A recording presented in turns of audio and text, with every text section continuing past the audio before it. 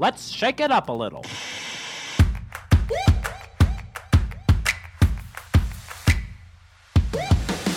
Welcome to the Salt and Pepper Podcast, adding a little bit of salt and a little bit of spice to make your Tuesday just right. Here's your hosts, Lisa and Olivia.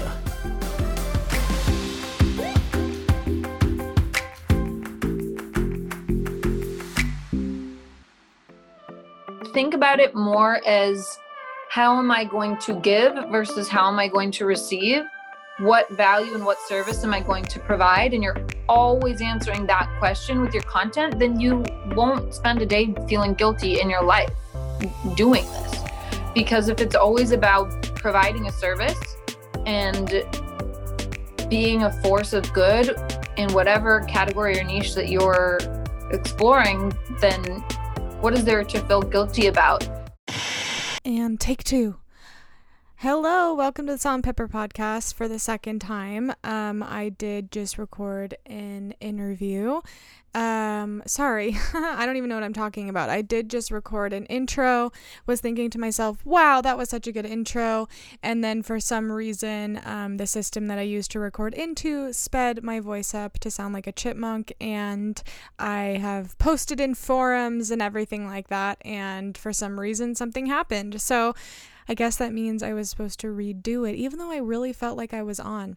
Anyway, welcome to the show. My name is Olivia. I'm the creator of Olivia Corinne, which is a free photo editing tips and tricks resource for content creators. I'm also the co-founder of Velvet and Fur, a polymer clay earring business, and Olivia Corinne Films, which is a wedding filming business.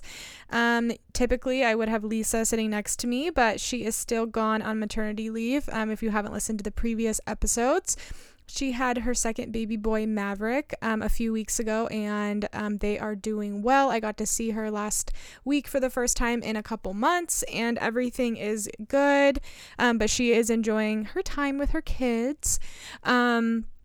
So anyway, quarantine, right? We're all kind of getting out of it.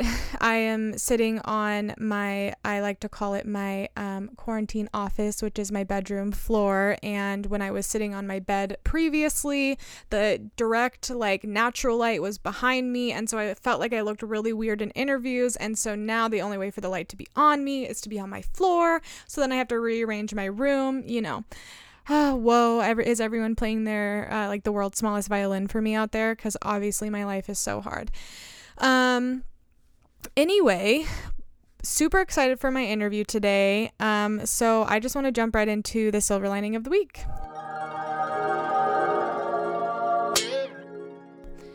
Okay, so this week has been really interesting. A lot of ups and downs, which I'm sure a lot of you guys have been feeling. I feel like I've talked about this a lot on the podcast and on previous episodes, but I have just really been learning to thank God for all of the trials and thank God for the things that I am going through, and when things don't work out, learning to take a moment of gratitude, and just knowing that God has us under control even when it doesn't seem like it, because he knew things were going to happen before they happened, right? Even the quarantine, whatever it was. And that's my belief. But I will say this week has been especially hard. I have had a lot of positives. I've been able to interview amazing guests, like my guest today. I'm sure you guys saw by the intro. Title is this is somebody that I have followed and looked up to for so long, and she randomly had time to interview with me because she was on quarantine like everyone else. And so those little things have been such a blessing. And also, not to mention the fact that when I first started the podcast, I only wanted to do in-person interviews, which I will say are a lot better. And I look forward to the day that I can do that and I can travel more. But I was trying to follow suit to a lot of the bigger podcasts that only do in-person. And well, I don't live in LA. And so living in a small town in Oregon kind of gives you slim pickings when it comes to interviewing. So with that being said, I have had a lot of positives, and I really feel like God has used this time to expand my perfectionist hold on my businesses and show me that there are multiple ways to do things. But anyway, this week, even though these things were going on that were really good, I also have had a lot of setbacks because some of my main income is from wedding videography, and that money is used to not only supplement the businesses that I have now, but it's used to help me not be as stressed so that I can focus on the businesses I have now. And for all of you out there who are entrepreneurs or maybe work full-time and are working on a side hustle or like whatever that looks like for you, I'm sure you all can relate to know that like you're constantly working and you might not be in that position of quote unquote success. And so for me, I feel like I've been in this middle ground for a while. Like I'm doing these things and they're good, but they're not all the way there and they're not all the way at the beginning. And so weddings have really helped supplement those things for me so that I can be able to do what I love to do. But obviously with quarantine, a lot of stuff has happened with brides having to cancel or postpone. And of course, we are all affected by this. And so it's no one person's fault, which I think sometimes it makes it worse, right? When you're going through something and you like can't blame somebody else. Like I guess you can just like blame the world. And anyway, I had some news a couple days ago about something that had fallen through. And that loss was going to severely affect my next few months. And so I went upstairs and, I went in the bathroom and I was just standing there and I was just so annoyed. And I was just like, I want to quit. Like, this is so dumb. Nothing ever works out. But I was just feeling so down on myself and like, Lord, how many times can I keep going and keep going and keep going without seeing any type of reward? I know people listening can understand this.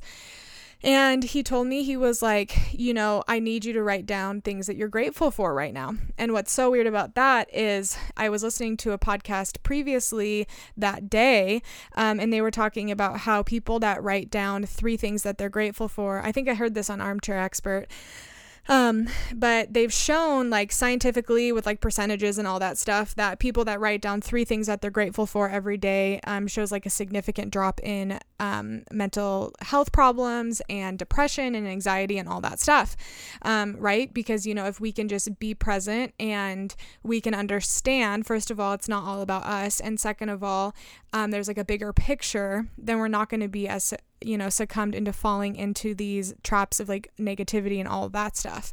So I had downloaded this app and I think it's just called Grateful, and I hadn't opened it yet. And when I was reflecting on everything that had just happened, I felt like God was saying, you need to open that app and you need to tell me what you're grateful for. And of course I didn't want to do that. And I went downstairs and I told Tay, who's my best friend and business partner, she was on the show last week. I was like, I can't really think of anything that I'm grateful for right now. So can you please start? And obviously, in hindsight, I'm grateful for even the fact that I have a warm bed to sleep in and all of that stuff. But, sometimes when you're in those moments, it really is hard to see past that.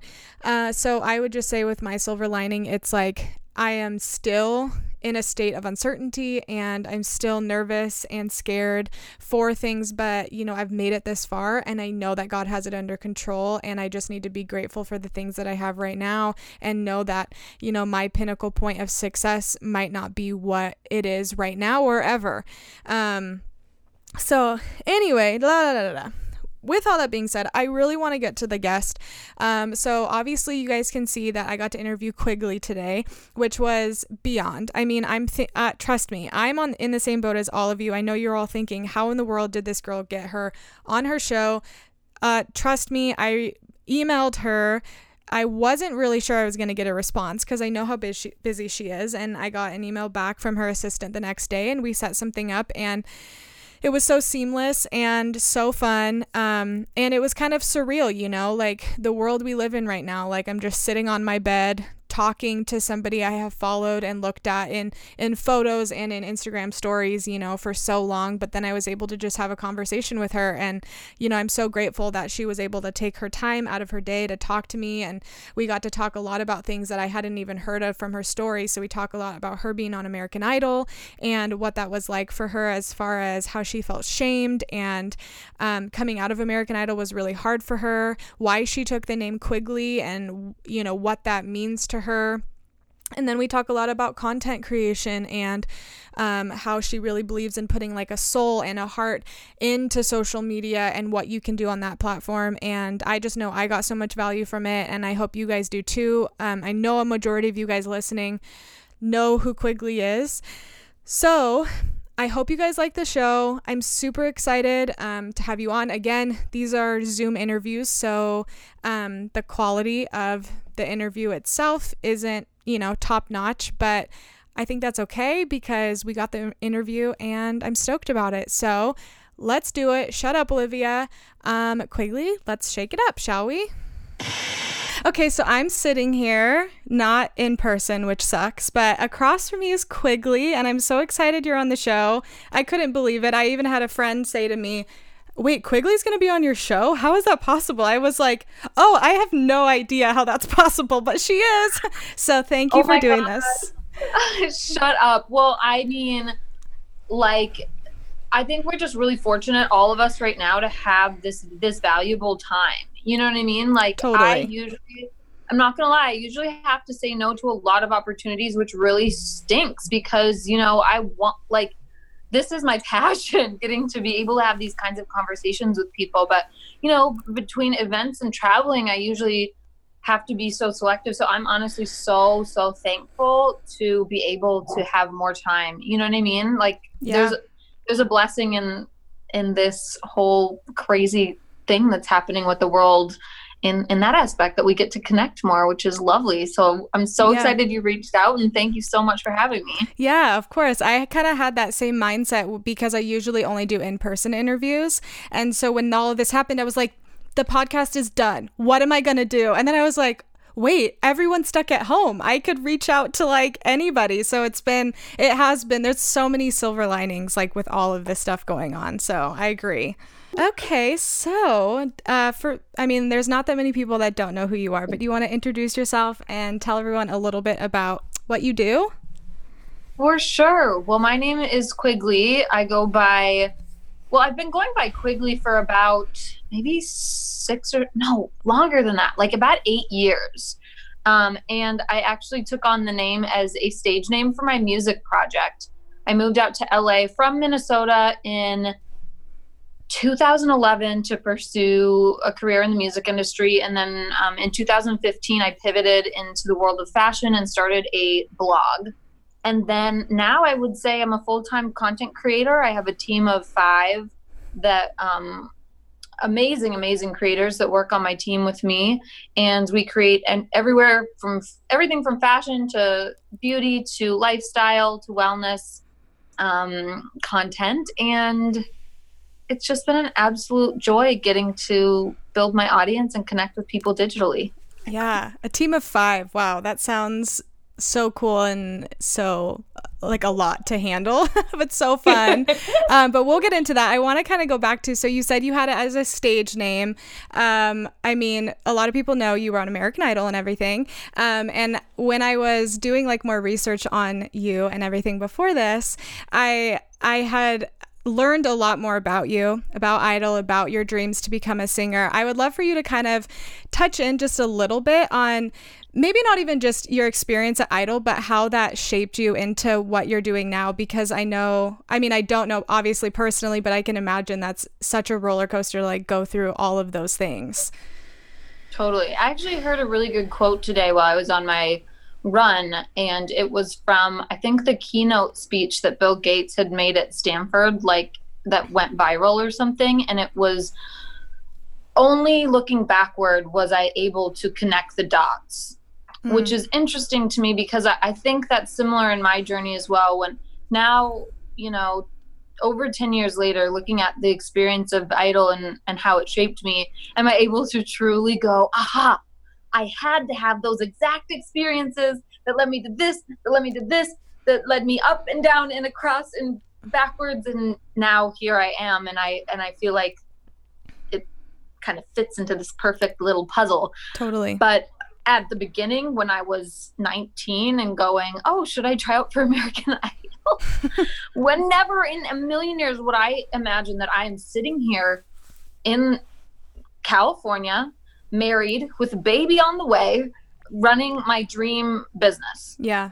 It's crazy how you can start at point A and then you're like at point, it's not even a letter, it's just like something else. And you're like, how did I get here? But it all makes sense when you get to that point. So when I was reading a little bit about your time on Idol, you were saying that when you came out of it, it was harder for you. And then, but you said one thing that stuck out to me so much, and you said that you didn't want to let the experience define you. And I think that's so interesting, whether the experience is like overwhelmingly good or overwhelmingly bad. Letting one experience shape who you are for forever is never good, because you have to pivot eventually. And so for you, when did you get to that spot of being like, okay, like I'm going to kind of shift what I'm doing right now? Yeah. Man, it was not easy. It was not easy at all, because I came out of the womb saying that I was going to be a professional singer. Like, I'm not kidding. I used to, like, at 2 years old, do impersonations of Whitney Houston and Madonna in my kitchen. Like, my mom was just like, there's no other career for her. And so for me to change my perception of what it is I was destined for, not because I didn't think that I could make it in the music industry. I actually genuinely believe had I continued on in the music industry, I would have been just fine. I was well on my way when I pivoted to writing with the best writers and producers out here in LA. And whether it be a, pop star or a writer or producer, I felt like I was on the way.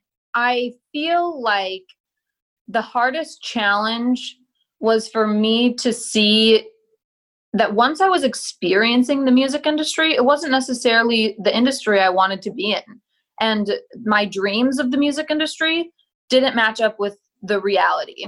And as a kid, I used to want to be a musician so that I could impact people, especially after Idol and going through the experience I did with my identity as a woman. I wanted to be able to help young girls formulate and figure out their own self-confidence and identities. And those were my goals as a musician. And I figured out that you don't need to always have the picture match up with your vision in order to execute the underlying goal or purpose. And so what ended up happening with me was that I had to shift my medium for my art, because the music industry itself was making me resentful towards my art and my craft. And so I stepped away and I tried something else that I was extremely passionate about, which was fashion. And I always considered fashion to be a hobby of mine. And I never considered it as a career, mostly because my mom actually went to school for fashion and she dropped out. Because when she was younger, like, the fashion world was totally different. Yeah. She almost like I can't even tell you the amount of times as a kid growing up, she said, well, I dropped out of fashion school because I didn't want to pick up pins for 10 years. Yeah. Which is just such an antiquated idea now, but I never considered a career in fashion because of that reason. And then once I pivoted and started seeing the impact that I could make with my art and with my creativity and with my voice just through a different medium, I realized that, wow, this is what I had wanted from my music career all along. Yeah. So when you reached that point in your head and you were like, this isn't making me happy, this has been my dream, because I think that would resonate with so many people listening, whether they start going to school for something and then they're like, oh, I actually hate this.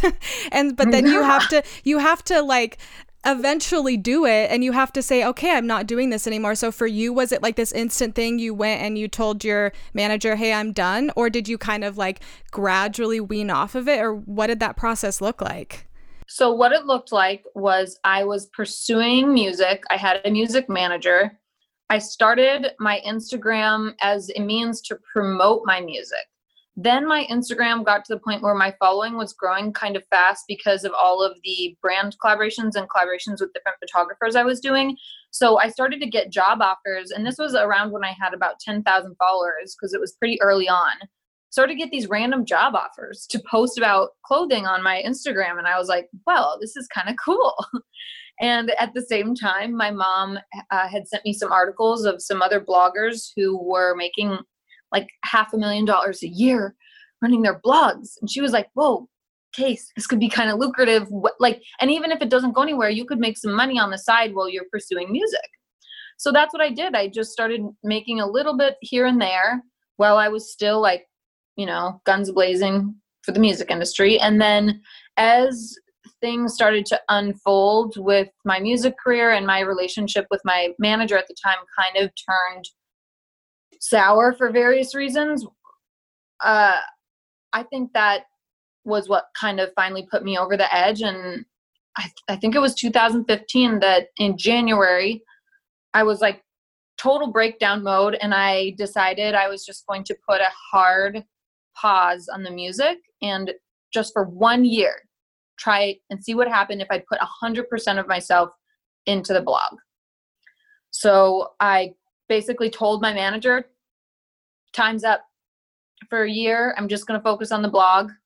And I had a bar job also alongside of that. So I was able to work weekends at the bar and make my rent that way. So that was kind of my safety net.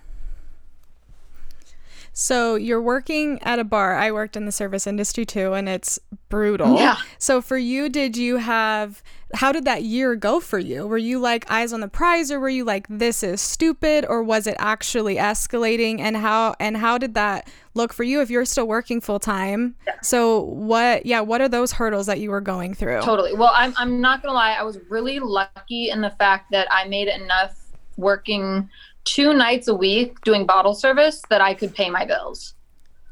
That's amazing. So I just worked Friday and Saturday nights, and the tips from those 2 nights would be enough to just like be bare minimum, make sure the bills are paid.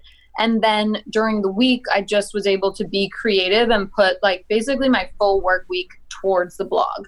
So I would actually say that because there were so many things with the music industry that were outside of my control that I could research and like you still don't make progress. Like you can work super hard and you just like, it's so political. It drove me nuts. So, and I am the kind of person where like as a kid, I idolized Elle Wood from Legally Blonde. Like I'm the kind of person where if I put my mind to something, I got to go out and get it. So with the blog, I was like, well, I have all this time. I'm going to work my butt off and see what happens. So I want to say, and I just like didn't take no for an answer. I had no idea how to set up a website. So I built my website. I had no idea how to reach out to brands. So I researched how to reach out to brands. I had no idea how to be an influencer. So I just kind of emulated what I thought I should be doing by looking at other people's stuff and sort of faking it till I made it. And it went really well. I mean, by the end of the year, I had enough, momentum that I want to say it was 1 year after that I quit the bar and was able to go full time. Wow, I feel like that's pretty quick too, because 2015 was kind of not the very beginning of all of that. It was like right in the middle of the influencer. Yeah. So a year, that's awesome. So for you then, did you have a photographer or were you mainly reaching out to a ton of photographers? And then you said you were reaching out to a ton of brands. So during your week, what did that look like and how much were you doing? Mm-hmm.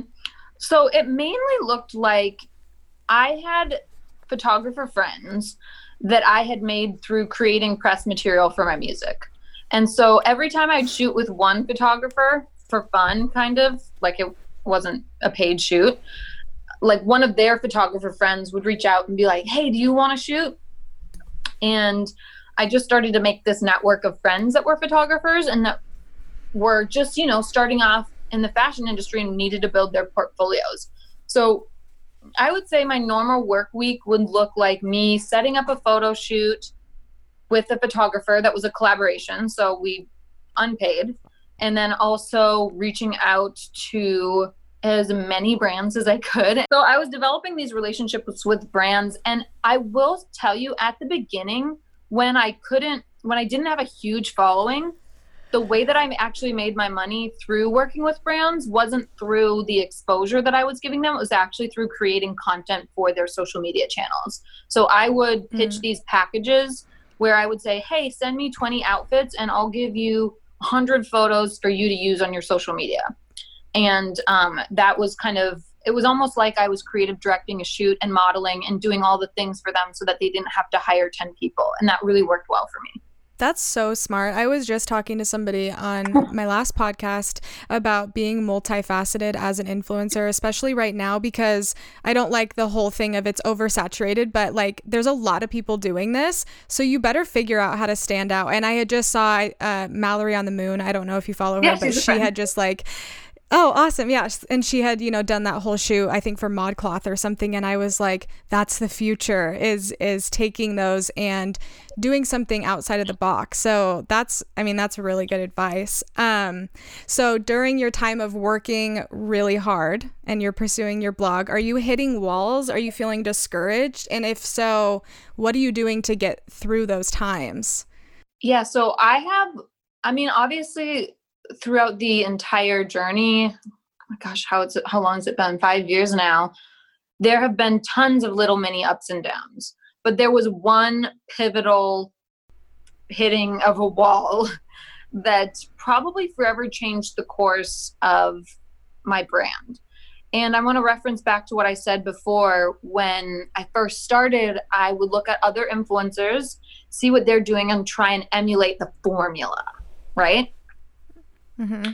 So after probably, I would say 2.5 years of trying to emulate the formula, I got to the point where I just felt like I think it was around 60,000 followers. I just felt like I was hitting this wall where I wasn't really enjoying what I was doing anymore. It was starting to feel like work, and I was starting to feel really resentful and frustrated that other people had these big followings, and my work, I felt like the quality of my photos and the quality of my content were just like the best they'd ever been, but I still didn't see my numbers growing, and I didn't see the increase in work reflect that.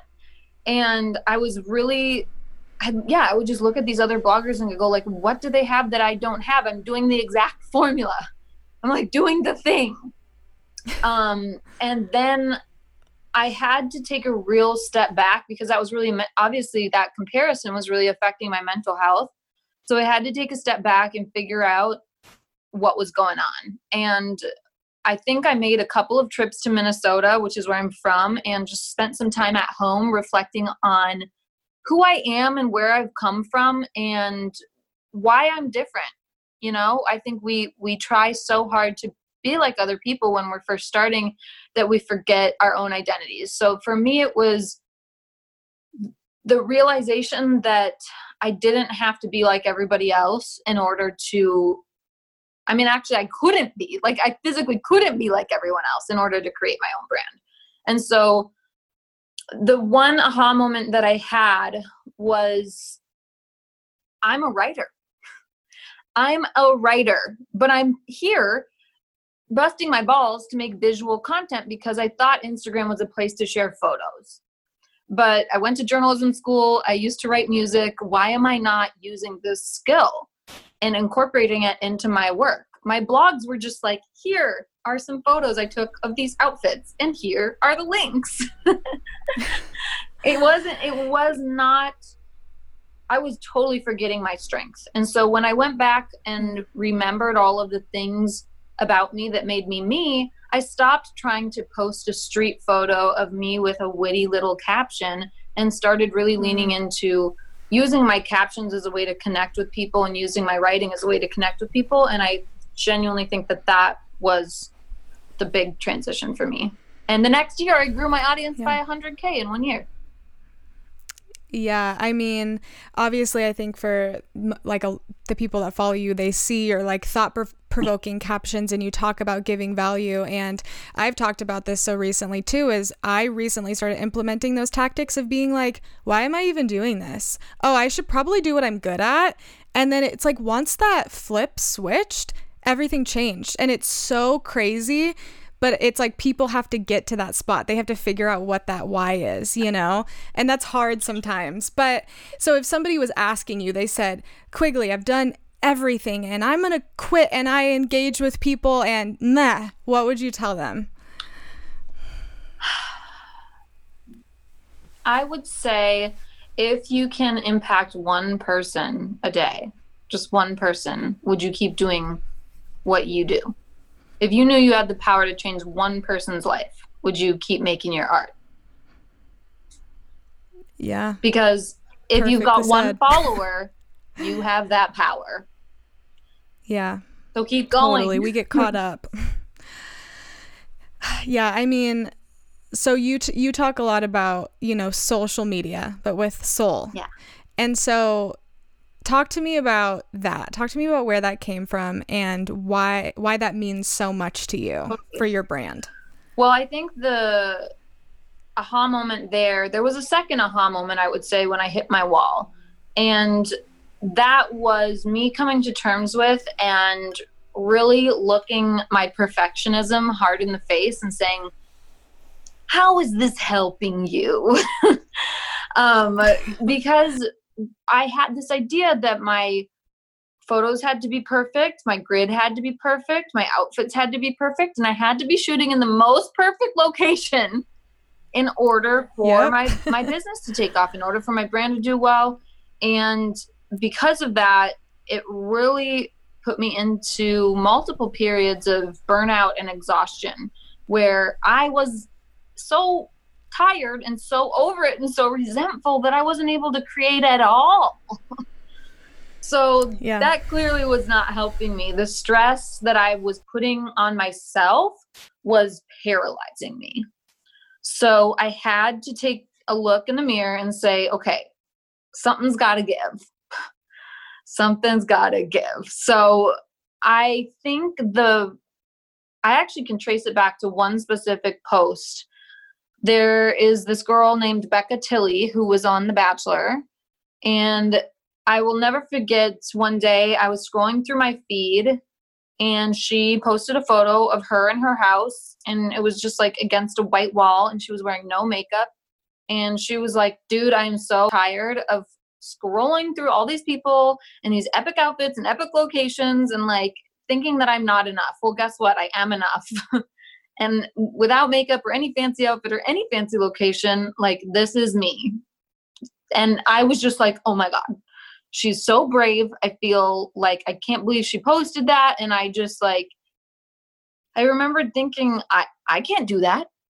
I've worked too hard to make my grid perfect. Like I can't post an iPhone pic with no filter and like completely stripped down. I've never had the courage to do that.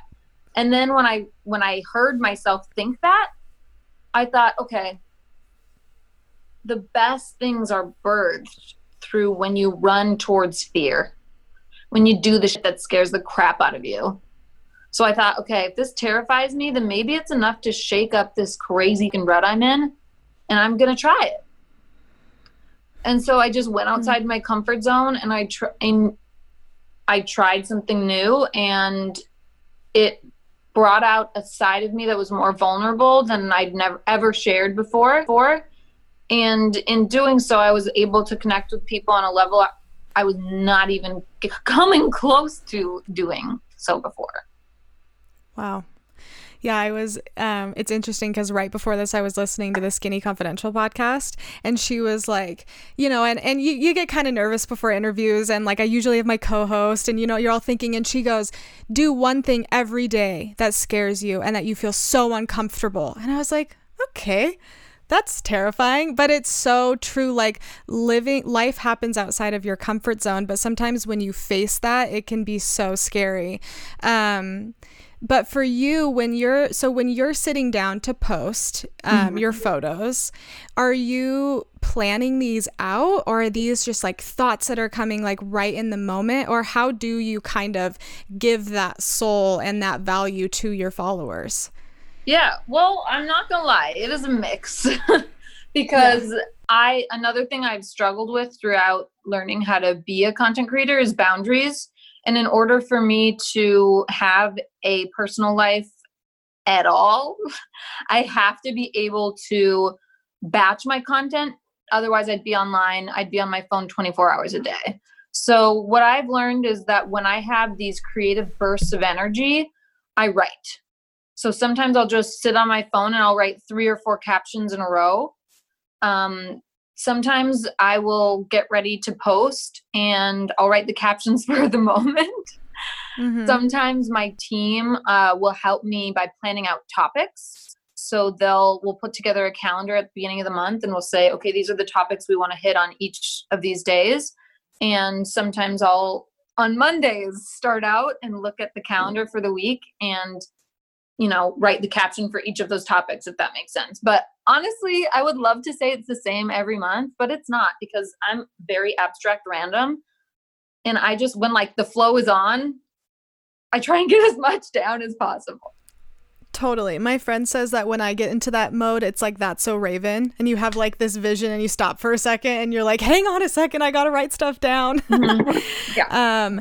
So you said you batch that. Do you batch all of the other content that you do, or how does that look? Do you have a specific photographer now that's like on your team? Yeah. So when I say I have a team of 5, I don't include photographers. I have 2 photographers that I work with pretty regularly, but they're contracted. So it's just like on a case-by-case basis. So, but, we'll do a shoot and we're just like, so those 2 photographers also happen to be 2 of my best friends. So when we shoot like a lot of stuff. That's awesome. So we'll get a lot of content within just like one day of shooting. And then the rest of the content that I post is just generally iPhone content that I take or my husband takes or one of my employees shoots. And it's just a bit more casual and laid back. Yeah. Wow. That's awesome. Because your feed looks perfect. So that's cool, from like taking iPhone photos. Does your husband, do you guys work together in any other capacity? Well, so my husband actually doesn't work for me full time. I would say I count him as one of the 5 because he we both work from the same place and he's in all of my content and he's very present as a part of the brand, but he actually has a full-time job working for a spirit company. Oh, so nice. But he works from home for them. So it works out really well. Yeah, I saw his stories today, your Instagram takeover and everything. So I was like, I wonder what their relationship dynamic is like, because it can be so tricky working with your significant other. Well, yeah, and I honestly feel like we have all of those challenges because we both work from home. So whether or not we're always working on the same projects, like we're both in the same, 1,000 square foot house. We're both we spend all of our time together.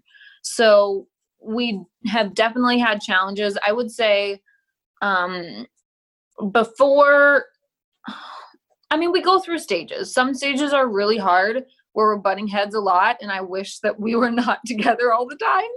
And then other stages are like, right now, I think it's mostly because I'm pregnant and my brain is giving off a lot of oxytocin that I'm like just so thankful for him to like have him during this quarantine time with me all the time.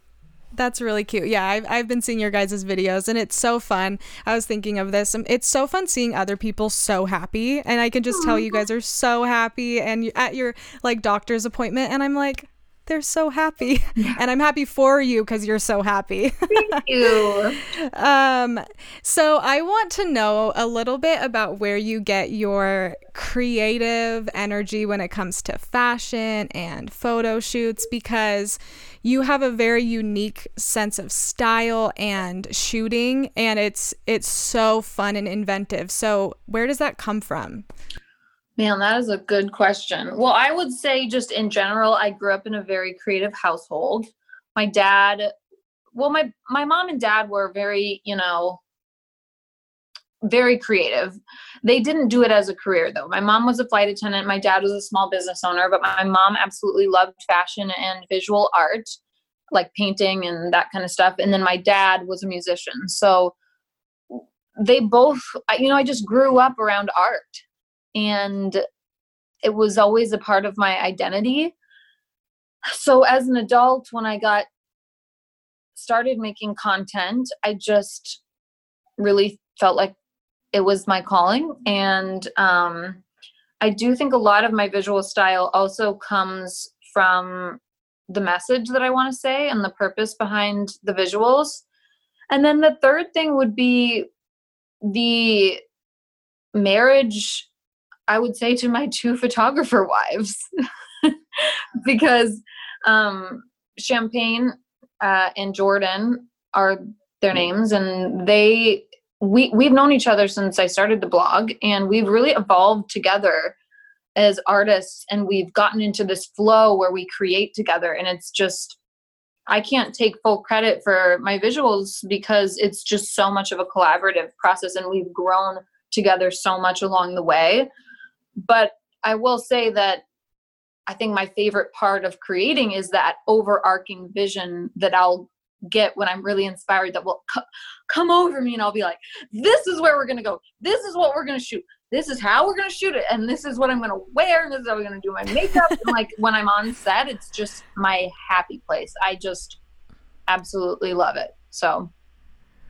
Yeah. So what advice would you give to somebody who's feeling like they don't even know really what their why is and like what their creative vision is? Because I think I've talked to a lot of people on Instagram, and they're just like, so like, what should I post, and like, how should I do it? I'm like, well, those are some big questions you're gonna have to figure out, I think, yourself. Yeah. But what would you tell somebody? Well, I would tell someone, first off, don't expect yourself to be at the finish line on day one, because this is taking me 10 years to figure my shit out, So from the day I auditioned to Idol till now, did I know what the end result was going to be? Absolutely not. And did I know I was going to get to a point where my skills were at X level? No, I had no idea. I just had to take one leap of faith after the other, after the other, after the other. And so give yourself a little bit of patience, and have some compassion for the fact that like, it's going to take a lot of trial and error. It's going to take probably 10,000 hours of commitment for you to see the kinds of results that you're looking for. And the other thing that I would say is, if you don't even know where to get started with what topic interests you, think about if there's anything in life that makes your blood boil. If there's anything that makes you angry or upset or frustrated. Because for me, a lot of it was the backlash that I had from being on Idol. And I felt like the media perceived me in a certain way, and I felt like it was unfair. And I wanted to use that feeling of like, oh, I wish this didn't happen in this way, to write. And in writing, I was exploring my identity as a woman and my identity with myself and my relationship with myself. And that's actually eventually what have now become some of the topics that I feel like resonate the best with my audience. And it took a very long time, but now in hindsight, I can say, okay, I can kind of see where these things came together. But if I didn't have that anger and that feeling and want to prove something, I don't know if I ever would have landed on the specific topic that I now talk about. So figure out what pisses you off. Make a difference in the world. That's really good advice, because I think a lot of times I want to say to people, well, what do you love to do? But I think the opposite approach is so smart too, because then it's like, oh, use that anger. No, right. Like think about what I think of people who have started charities because, a family member of theirs is sick, or people who have, had something traumatic happen to them, and then they go on to tell their story and they make a huge impact. Sometimes the hardest things in our lives can be the things that give us the greatest strength. Yeah, no, totally. I mean, because even if you would have taken your experience with Idol or what happened during that time and you would have just let it define you, you wouldn't be where you were. And I think a lot of people have done that. A lot of people do that now. They let one failure because I feel like there's always going to be those times where you look back and you go, why did I do that? Or you listen back to a podcast, you're like, oh my word. But if you let that one moment define you, you're never going to get anywhere, you know? But so for you, I feel like, so when I see your Instagram, I feel like I don't see fear in you at all. Like you're just unashamedly yourself and you just like are who you are. Has that always been like ingrained within you, or have you had to kind of get over being on video and all that? Because that's like a huge thing for me as I'm like, how does she do that? Oh my God, scroll back, darling. Scroll. I've never archived any of my photos because I want people to be able to scroll back in my feed and see that I wasn't always like this. And I do a lot of posts on my Instagram showing people the transition of when I first started my blog to where I am now, because I used to just stand awkwardly on street corners like this and take a photo of my outfit. Like that's, you know, and now I'm like showing up on a location and I'm like, it all comes with experience, and it all comes with, you know, the more you put yourself out there, the more you face your fears, the more you force yourself to let go of the perfectionism in you, the easier it becomes. Yeah. It's all the journey, right? The favorite word right now, but it's true. Yeah. So I feel like with influencing, I mean, that's kind of a negative word now, unfortunately, like being an influencer. But I mean, I think that if there's anything that your page has proven, it's like you actually can change lives and you can give value to people. And so I think for a lot of people starting, they don't know if they could even treat it like a business, or, oh, that's cringy, or, oh, I don't want to take money. Like, so what would you tell somebody who's kind of like, I don't really want to be an influencer because I feel like that's looked down upon? Totally. I think it's a hurdle that I definitely had to get over that hurdle when I first started. I think if you think about the word influencer, I can't even say it. If you think about the word influencer, it just means to influence. And I'm pretty sure everybody on this planet wants to have some kind of influence.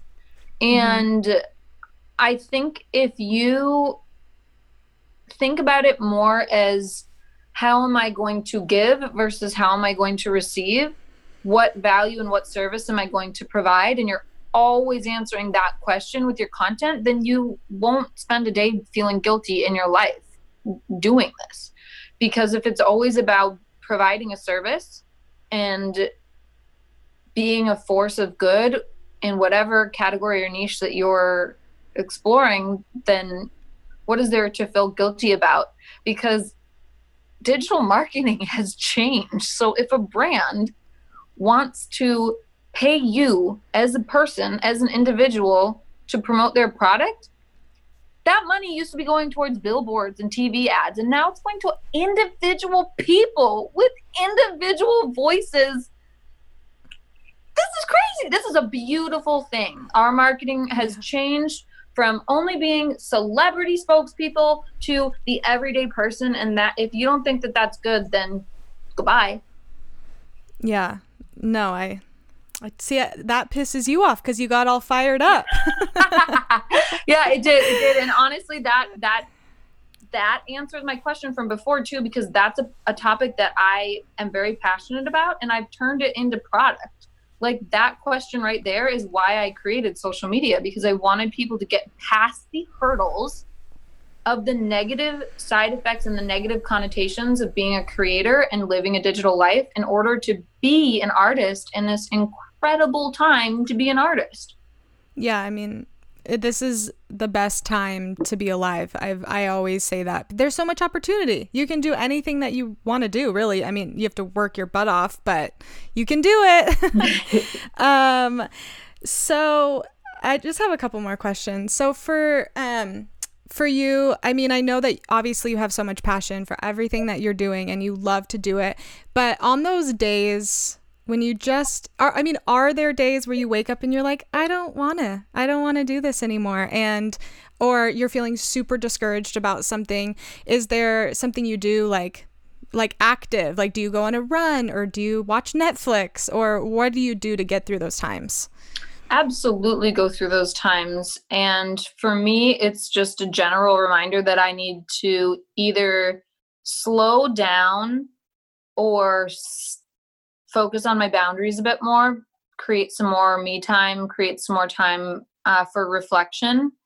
And I think when you're on your phone and you're creating digital content, you can be really out of the present moment. So I would agree in the sense that, yeah, going on walks, I do 2 walks with my dogs a day, going on runs where I'm not looking at my phone, just talking to friends and family, making that personal time that I need to have to refuel is usually what helps pull me out of that. Yeah. Do you have then like non-negotiables in your day to help you get through your day to day? I wish I could say that I'm that routine, but I'm just not. Mm-hmm. I mean, I like that. I would love to say that I have like the perfect ritual or the perfect like schedule, but I don't. I'm freaking all over the place. Some days I work out and some days I don't. Some days I call my mom and some days I don't. Yeah. No, I think that's great. I found when I was really diving into listening to more podcasts, I would be like, I don't get up at 5 a.m. and like go to the pool and go on a run. And so then I felt like, am I not like an entrepreneur then? And it's like, no, because everybody is just so different. Whatever gets it done for you is what you should do. So totally. I think that's Some great. people really thrive off of regimented routine. And for me, I need a little bit more fluidity. Yeah. No, I think that's part about being an artist too. And being a creative is sometimes, I don't think everybody can be regimented. So what is next for you? I've seen a lot of your stuff about posing and your presets and all of that, other than baby coming soon. What's going on in the world of Quigley right now? Yeah, well, really for me, 2018 and 2019 were wonderful years. We grew the business in ways I never imagined, but we also hit our max as a team in terms of the amount of sponsored content that we could post. Obviously, we didn't want to overwhelm our audience, and we definitely had a few months where I was like, we're posting way too much sponsored content. But as I grew my team, I needed a way to pay them. Like I couldn't just like start backtracking. I needed to, people want to make money. People want to keep their jobs. So we really had to sit down and say, okay, as a brand, how are we going to grow next? What venture is going to create enough passive income so that we don't have to take as many sponsored and brand partnerships? Not that we don't love doing them. I can only do so many, and we can only post so many. But we wanted to scale the business, obviously, to the next level. And so we started with the creation of my online class social media. And now I would say we're in the trajectory of building that to be more than just a class, building it to be a platform for multiple sources of digital marketing education, and just kind of expanding our community as we go and offering different educational things. So we've got another mini course in the works. And then we have another few projects up our sleeve for 2021 that are going to be in that realm of education. My mom and both of my grandmas were teachers, so it's just also in my nature to be a teacher. No, I think that's great. The people that stick out to me the most on social media are the ones that rein in a little, like pull back a little bit on sponsored posts, and then they're like, wait, I could actually do something bigger than this. So I think that's really, really important. Something that came up when you were talking, you eventually probably had to, but get to a spot where, you had to say no a lot as far as maybe like what you were charging, or like you said, maybe you were at a cap for what you were doing. I know for a lot of influencers that are smaller, like in the 10,000 range or whatever, it's so hard to say no to like money.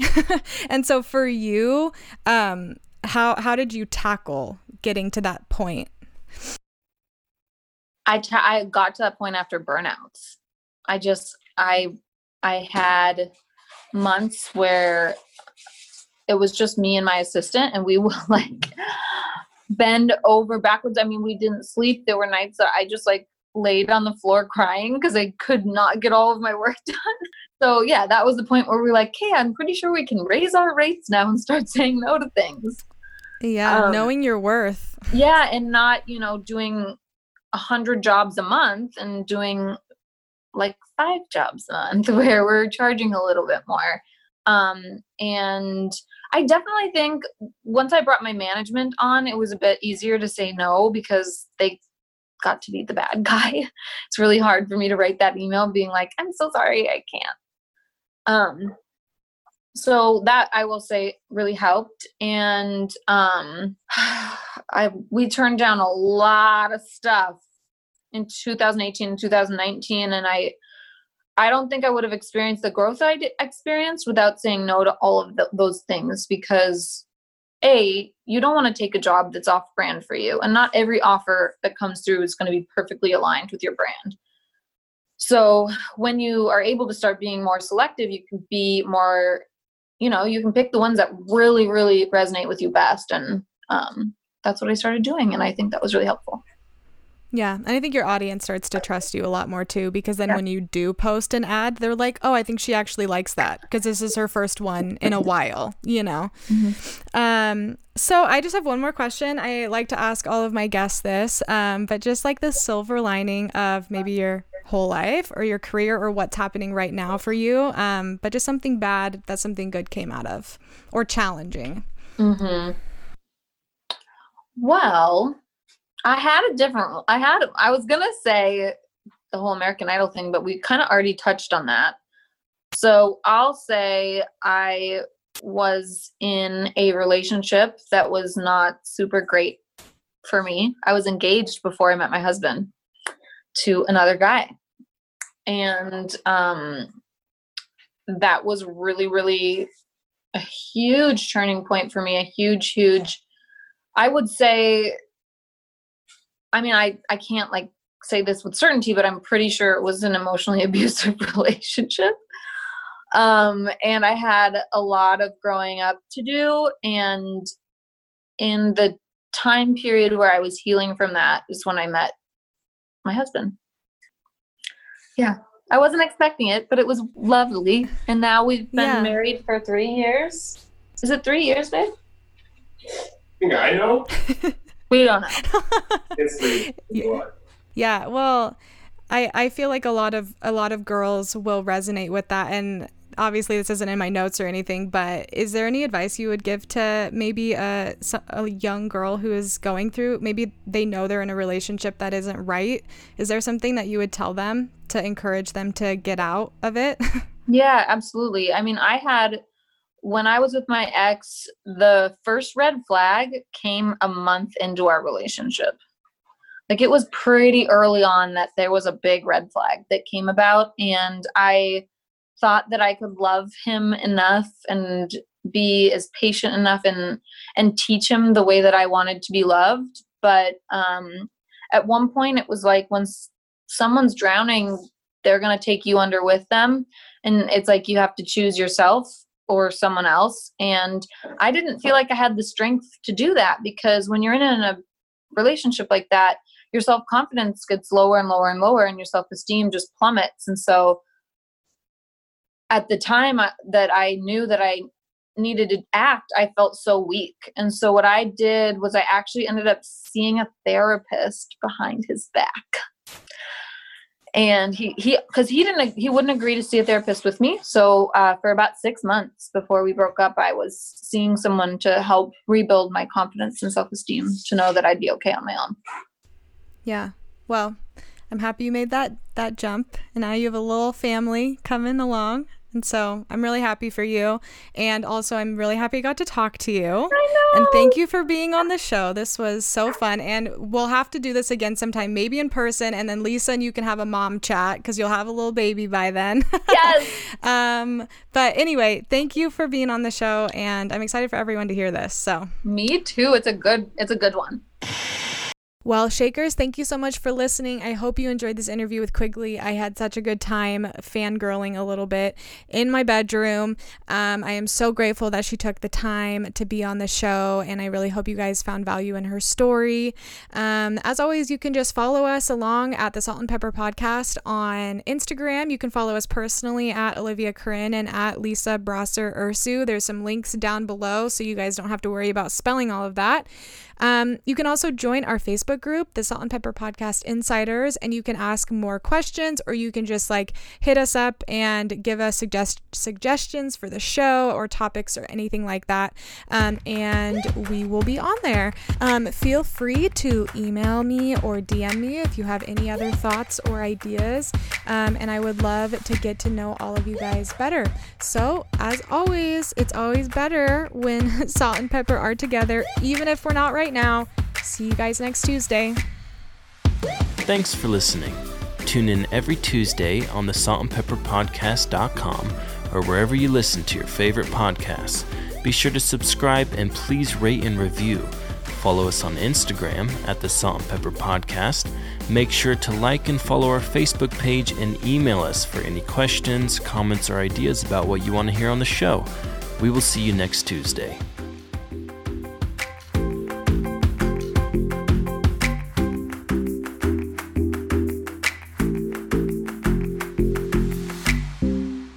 I'm all shook up.